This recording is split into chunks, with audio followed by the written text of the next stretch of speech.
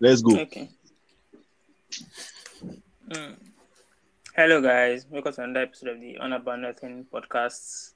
It's a semi-full, close to full house anyway. Akin is really party missing here, but to an extent, you can see that's a given now. So we have Bolish is here. Bolish, thank you for joining us again. It's Thank your you for name. having me. Thank you for signing KD to our podcast. It's going to be a blast. For those wondering, it's not KD, it's just as our moderator, but today is in the visitors chair. So maybe you can say hi to you guys.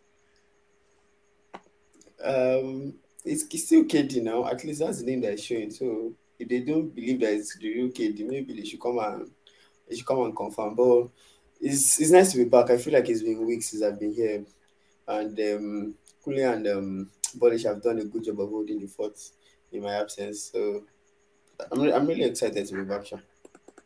So, Bright, you heard what they said. I mean, you have not been holding the fort since, but at least you're here today. Show them No, that you can. it's easy for low budget KG to throw shots around and say and exclude me from Ah, very a strong appropriate bombshell. a strong knight like me. Somebody is telling me that I'm not holding the fort. Elemeje, wait. I feel like there's pain in your voice or something. What's up? Like there's pain in my voice. The way you said, why you attacking my personality? What do you mean by No, pain I'm in not my attacking your KD? personality. We all know you're a low budget KG.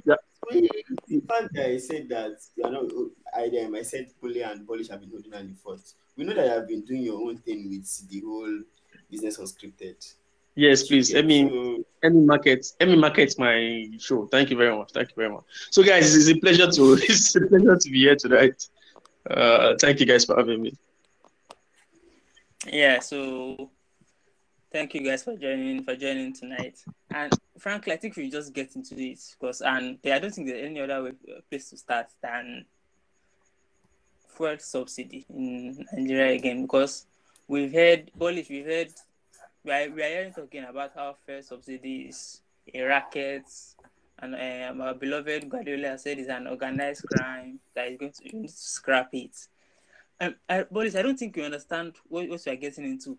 If they scrap fuel subsidy by 2023, I'll start paying 462 naira per liter. I don't think they understand what is coming. I think it's just unfortunate when you see people analyze Nigerian economics or Nigerian affairs from just one point of view, and then they for example, someone will come on Twitter and say, education is too cheap in Nigeria, and that's the problem. We need to increase cost of education. Meanwhile, they forget that there are literally countries. Yes, they are not as big as Nigeria.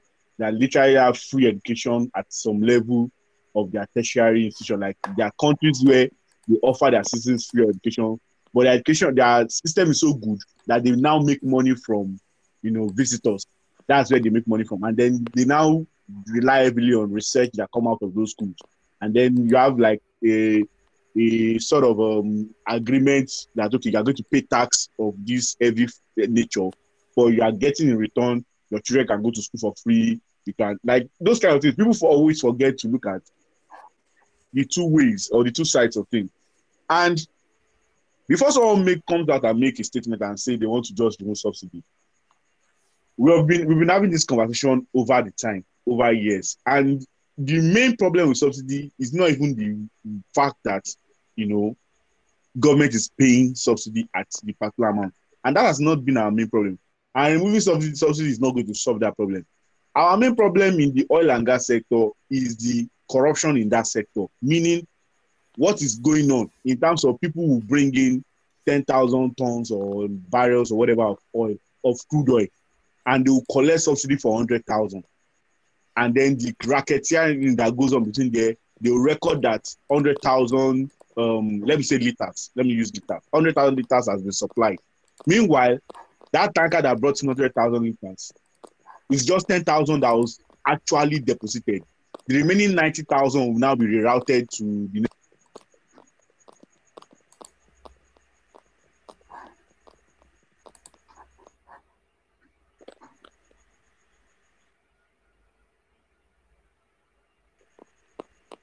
Hello, everybody still with us? Hello.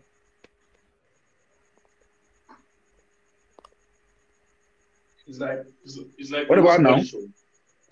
Hello. Can you guys hear me? Okay, we can hear you. We can hear you. We can hear you I now. was hearing you guys clearly. Maybe because I'm using my web browser.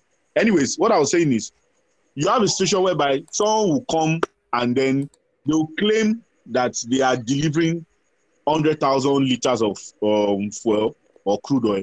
Meanwhile, what they're actually delivering is 10,000, but they'll collect subsidy on 100,000 liters. So if you have corruption like that going on, that means even if you shut down that corruption, those entities that are carrying out that particular activity will find other ways to sabotage the system. We all know that we have refineries that are not working. So one of the first things you should be talking about is what exactly have you investigated as the reasons why the refineries are not working, and how do you intend to get them working? Because you can't just say you want to remove subsidy and then we are still relying on importing of crude oil. You have to first find a way to solve the problem of importing crude oil, whereby we are not needing FX to bring in crude oil, whereby we are getting our crude oil internally. If not 100% of our crude oil, maybe let's say for the next 5 years, you project that at least 40 to 50% of our crude oil requirements will be able to get them internally, because the 4 major refineries that we have in Nigeria that they are spending billions every year on salaries and personnel on, will be working at capacity. If we are able to solve that one, our conversations around subsidy will automatically drastically reduce. So when people come and just think that the next thing is to make the citizens start paying 400 for fuel, it just shows a lack of awareness or a lack of understanding of the states the country is already in. You have a country where you are not paying 400 for fuel, you already have 80% below poverty line. And then you might think your people who say, those people in poverty, they are not paying, they are not buying fuel. But the funny thing is that those people who buy other things, that the person selling fuel or the person that needs to buy fuel will need that fuel to service those things, to be able to supply them. So therefore, eventually, the rice that they are going to buy, it will be affected, because the person that is selling rice has to buy fuel to cook the rice or to make refrigerate, to keep the freezer on. There will be one way that eventually the common man that is still in the poverty will still need to become tougher for the common man. So I think that point of view, there are so many things that Guardiola of Nigeria has been saying that it just feels, like someone that is playing to the sentiment and what he thinks people want to hear. Yeah, I feel like to an extent is that what it is, because it sounds like you can just say, and if you like you understand, I can just say anything and people will fall for it. Like you can make it sound vague and innovative and just yada yada yada. And Bright, some people have said the reason why subsidy should go is that there are people profiting from the subsidy now. But I feel like once people don't understand that, okay, even if they remove the subsidy, the people that are still profiting of corruption will still be profiting now, and other people will still be suffering. Yeah, I think that is. I'm very sorry to say this, but and I will be clear about it. Peter Obi is very myopic, and more often than not, when he talks, he talks from a very narrow angle, and he says he keeps on. There's something that has a peculiar with him. I feel is a better option, but there's something that is peculiar with him. He keeps iterating problems without solution, and saying things like subsidy has to be removed is a very, very myopic view, because the guys that are profiting from the racketeering, from the whatever time you want to give to whatever happens in NNPC, in every parastatal that has to do with getting our crude oil and refining it, and then imagine them still importing the byproducts and every other thing that has to do with crude oil back into this country. They would still look for ways to siphon public funds into their personal pocket.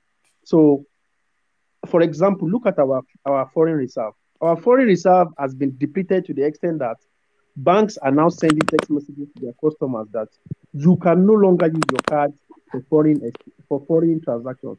Like you can no longer use your card to pay for your Netflix subscription. As it is as minute as that, it is so appalling. So it's the fact that these guys that are in charge of these natural resources, one, people that are at the ends of affairs, they are clueless. Imagine putting a doctor in charge of economics and every other thing that has to do with the commerce and the economic condition of the state. They don't know how to handle inflation. They don't know how to tackle the rise of the naira against the dollar. They're actually clueless. That is to start with. And saying removing subsidy, is not a solution. Like Bolish rightly pointed out, Yaouri tomato will tell you that epo ti won, and thereby the tomato I buy for like 5 pieces for 100 naira now will now become 400 naira. Now that would be an hyperinflation on a scale that has never been seen for the last century. So it is stupid for us to try to solve a solution by cutting off the affected area. We are supposed to address the symptoms, address the root cause of the disease, and nip it in the bud. That is what we are supposed to do. We have refineries that are not functional. Ajaokuta steel mill is there. There are other means there are other ways we can get energy. A very vivid example is Germany. Just look at Germany now. The Nord 2 pipe was cut off from Russia, and they are running Eta-Sketa. This is a perfect opportunity for Nigeria, for other African countries to export oil to Europe and use that excess to fill the deficit we're having at home. I'm not saying things like let us remove subsidy. It's very ludicrous.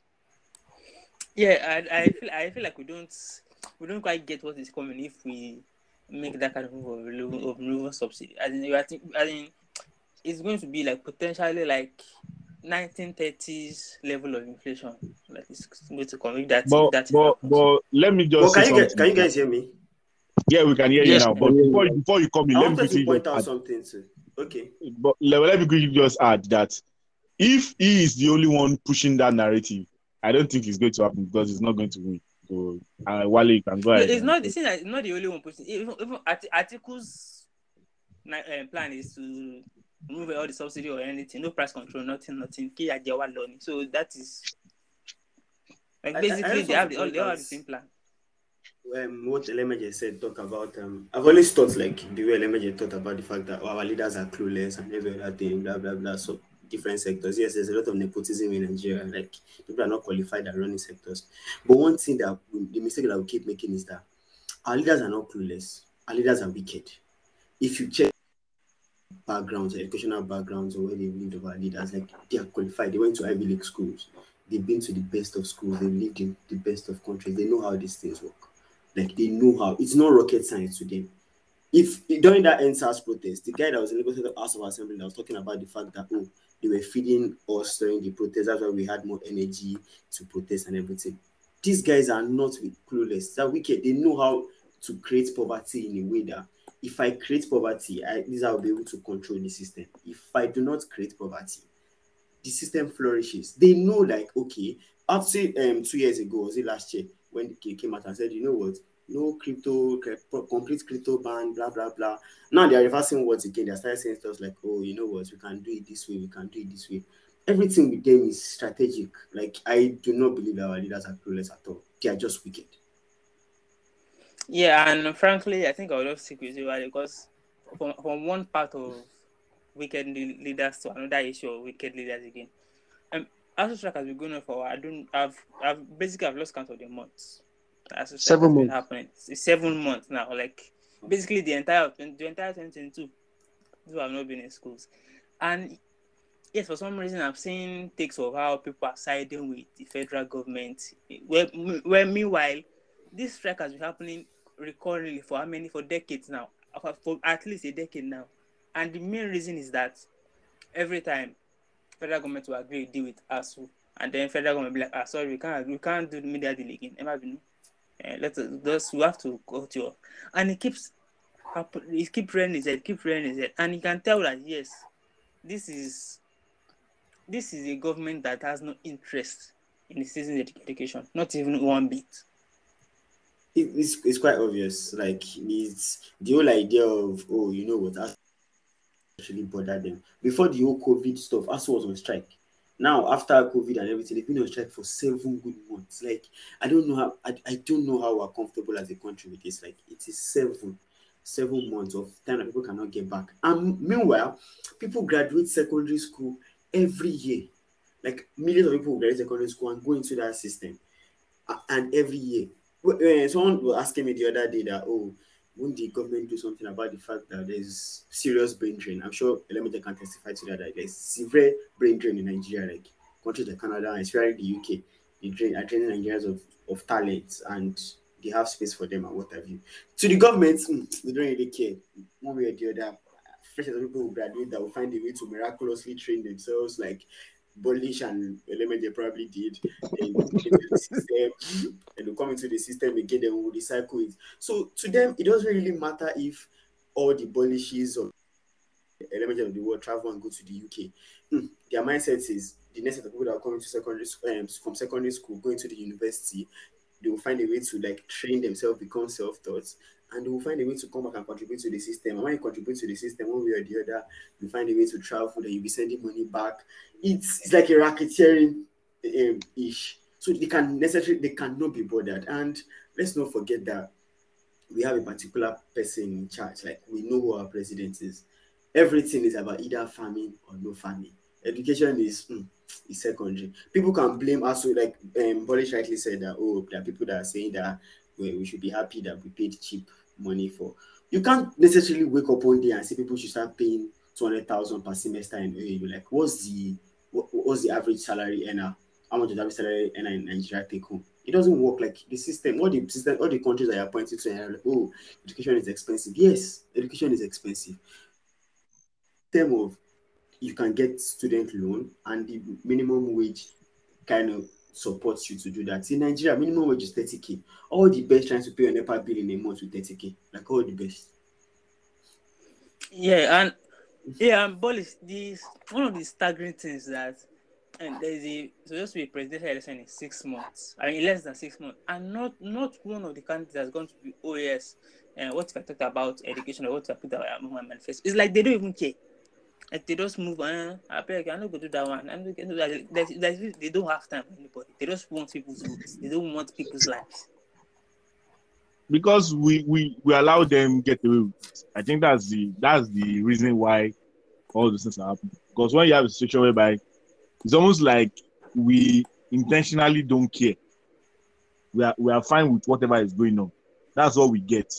You see, to get to the point when we want to have debates, there are some candidates that will not show up for debates. And then you start wondering that is it true now? There are some candidates that will not show up for debate. And now you now start wondering that okay, how can one candidate just decide by themselves that okay, sorry to interrupt you, Polish. Where do you have one candidate that is saying that he's not going to grant the media any form of interview? That his job does not involve the media. You can go on, Charles. Because that's what we have allowed now. We literally just finished an election, the last election, where one candidate did not come for debate. We barely had the opportunity to question the candidate about how they are done in the last 4 years or what they plan to do. Nothing like that happened, and the person won. And mind you, he won massively because he won by about 4 million votes. So it's not as if maybe he won by 1.5 or maybe 500,000. No, he won by 4 million votes. People did not care about that. So if you're a politician and you have seen that, media rounds is going to actually even reduce your chance of winning the election, why would you do it in Nigeria? So I think we have allowed it. And then we have we place so much focus. Even if you see the conversation that has gone, we have already deviated from the main reason. Some of the things that were discussions at the beginning of the time, we've moved away from it. We are now moving to Emilio Con, Emikolo Con. It's time for South. It's time for North. It's not time for his young Kinikon. It's Kinikon. Let's do it for the NSAS. I saw one post where someone was talking about let's do it for the NSAS, people that died for the NSAS. I'm like, the person was trying to tie it to a particular politician, and I'm like, that's even insulting, because you are trying to say that okay, this particular politician, because mind you, they're all politicians. Even the Saint was a vice presidential candidate under one particular party. before he became a saint on his own. And he was even in that same party before, just because he left the party now, he's now the saint and the savior. So is because we have left the conversation, we've allowed it to, go the way the politicians want. So when you have situations like that, this is what you get, where people you cannot even say, okay, what is exactly your plan for different aspects of our country? Someone will tell you that they want to fight insecurity, and you ask them, okay, how do you plan to fight this insecurity? And they'll be giving you, I know what to do, but I will fight it. How does that work? Like, I know what to do. and people will hail the person and say, Udini. So it's what the citizens have allowed in terms of people would say whatever they want to say, and then they get away, they win elections. So why should I even bother? Yeah, it's incredibly sad and really annoying, because it seems like we don't have sufficient political education, and these people know it, and they are preying on it seriously. But anyway, I think that's on the Nigerian scene. To the NBA now, and Bright, I'm sure you have taken note of the trades going on in the NBA scene here and there, because frankly, I haven't done much. It basically was like a few hours ago, I didn't know Boyan Bogdanovic moved. Like he changed teams. So Bright, if you could take us through your highlights from the NBA trade scene, and what has been which trades have you noted so far, and the one you want to look out for the upcoming season? I actually think Bonnie would be more ideal for that question, because nothing has actually happened on the Lakers scene. So I don't know what. You guys know about the shoulder now. The shoulder of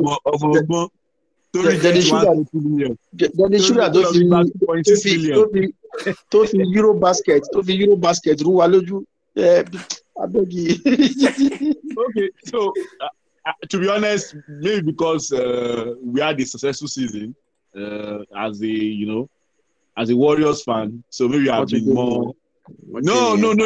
I did not talk about them since all this. So please, let me enjoy. So I've been a bit more conversant with what is going on around in the NBA. And I think just to do a recap, to try to summarize some of the highlights of what has been going on. I think one of the most sneakiest business that has been done this summer is by Philadelphia. And the reason why I say it's sneaky, because they are not getting a lot of media attention in terms of the deals they've done. Because you look at what they've done in terms of how they structured the Zani contract. So they structured it such a way that it took a little less payment, but it will make it back when they opt in, or maybe will opt out and then sign a longer contract, depending on how this season goes. And then because it took a little less than the max, they were able to bring in PJ Tucker. They were able to bring in D'Anthony Melton, this guy from Grizzlies. And those two, some of the problems Minnesota Celtics has had in the offseason were once you find a way to shut down or find a way to limit Joel Embiid or overworking, they didn't really have perimeter shooting as much, because Tobias Harris for some reason the dodge. So having someone like D'Anthony Melton, who is actually a very good shooter on the perimeter and a very good defender, and then having someone like PJ Tucker that we all know is a pest, any teams he goes to, even his intensity alone in terms of how he will rally other guys to defend, automatically increases the defensive tenacity of the players. So when you have someone like that in your team, it's always a good idea having someone like that in your team. And then you have James Harden, who has a lot to prove this year. So that movement by Daryl Morey, is a very, very solid one. We'll see if they can match it together. Then obviously the Celtics bringing in Malcolm Brogdon was a very, very good idea. Though the current problem with their head coach, not knowing what's going to happen in that line, is probably. Exactly. Polish. Let me interrupt you there. So because I feel like the trades and everything is interesting, but I think the biggest headliner in the NBA is what is going on with their head coach. Because if you listen to some of the mention this, they'll tell you that this is not something strange. White guys do it a lot. You don't even matter of listening to experts. There's Yeah, nowhere, even in Nigeria, everywhere it happens. It's happens, like, it's a white very, guys, very funny white guys do it a lot. story and Yeah, reporting for that's those coming out. that That's don't coming know, out. for those that don't know, there were reports that the head coach of the Boston Celtics, Udoka, who is Nigerian by birth, and was coach of led the Celtics to the finals last year. He had a consensual relationship. It wasn't a relationship of, oh, I'm commanding my subordinate now to have an affair with me or something. It was a consensual relationship. Whether I cheated on his wife or not, that's between him and his ancestors, and that's between him and his wife. Yeah, that's between him and his wife. That's between him and Nia Long, and we'll find a way to settle it. So it was a consensual relationship, and the whole thing worked out. Next thing you know, this report just came out of nowhere, and people were like, "Oh my God, sack him, cut his head off, break his neck." Blah. And I'm wondering, okay, even Stephen A. Smith came out yesterday and said, "This is something that happens. So white guys do this every time. Like, they do it and they get away with it." In short, the story doesn't get leaked. Now there are reports that the Celtics leaked this on purpose to sack or to find a way to maltreat Ime Udoka, despite the work he has done. Like, Polish, do you see, like, is there a racial element attached to this for you? The truth is, once it comes to the very fantastic United States of America, everything is racially inclined. I don't care whether people say, why do you make this everything about race, blah, blah, blah, blah. Because the truth is, they know what public perception does, and they know how those things will play out, in public. As, everyone knows, as, people know, the main thing is that, the main thing to be watchful or to be careful of is that relationship, even though consensual, is there a way where that person that he had that relationship with could be affected by, maybe if she says no, or if, what's the word I want to use? Or if there's a power dynamic involved, now the relationship happened. But from all indications and all what the reporting have done, yes, we have not had much. There's a lot of lead, and it looks like someone just decided to leak some parts to just create an opera and then create a storm around the guy. It doesn't feel like that is what happened. It feels like two people who fancy themselves, fine, maybe they are married, they are not supposed to do that, but that's a moral issue. That's what is right and what's wrong. Bolly, sorry to interrupt you. There's even a portion of the story that says him and Nia Long, that they had issues at that particular time. Like they were, this kind of arrangement. Why I'm not even bringing that up is that it does not matter. Yes, it does not matter whether they have or not. But I'm just saying that the fact that this is being brought up, and the next thing is they are saying a 1-year suspension. Because if you say this is happening and then he flouted the organizational rule, and then you are fining him so amount, or he's going to step away for a month, it's funny. That one will say, okay, yes, it's okay. But when you say you want to suspend him for a year, they don't sack him if you want to sack him and you don't know how to go ahead to sack him. I think that's what is going on. They don't know how to. They are trying to move on from him for whatever reason going on in Brad Stevens and the organization's head, but they don't know how to come out and say we are going to sack this guy. That's why they look for something like this, throw it in the air. It's already muddy. If they come tomorrow and say Ime Udoka has been sacked as the head coach of Celtics, I don't think they feel like the Celtic fans will be able to accept it, or there won't be an opera. Imagine if something like this not come out and then they announce his resignation or his firing from Celtics. Imagine the kind of opera, because you have not gone to the final since God knows whatever, 2010 or 2009, and then you finally get a guy who brings it all together, gets it to the final, and even in the final, just for inexperience and maybe you face a more experienced team, because I won't say a better team, but more experienced team, you lost. Meaning that if you had more experience or you had more cooler heads, you probably could have taken to 7 games. And then 7 games, anything could have happened, then you lost the final. That means, given the chance with this same group, it can replicate some of the success they've had. You now say you want to fire him. So I think they just needed a way to do that. And they needed to create this controversy. So he's racially inclined, obviously, because as we know, things like this happen every time. And it's funny too because the punishment is even if you have this kind of policy, fire him if you want to fire him, but they know that if they fire him, maybe Brooklyn will sack Steve Nash the next 10 minutes and hire him because he has proven himself. It's the truth now. He's on.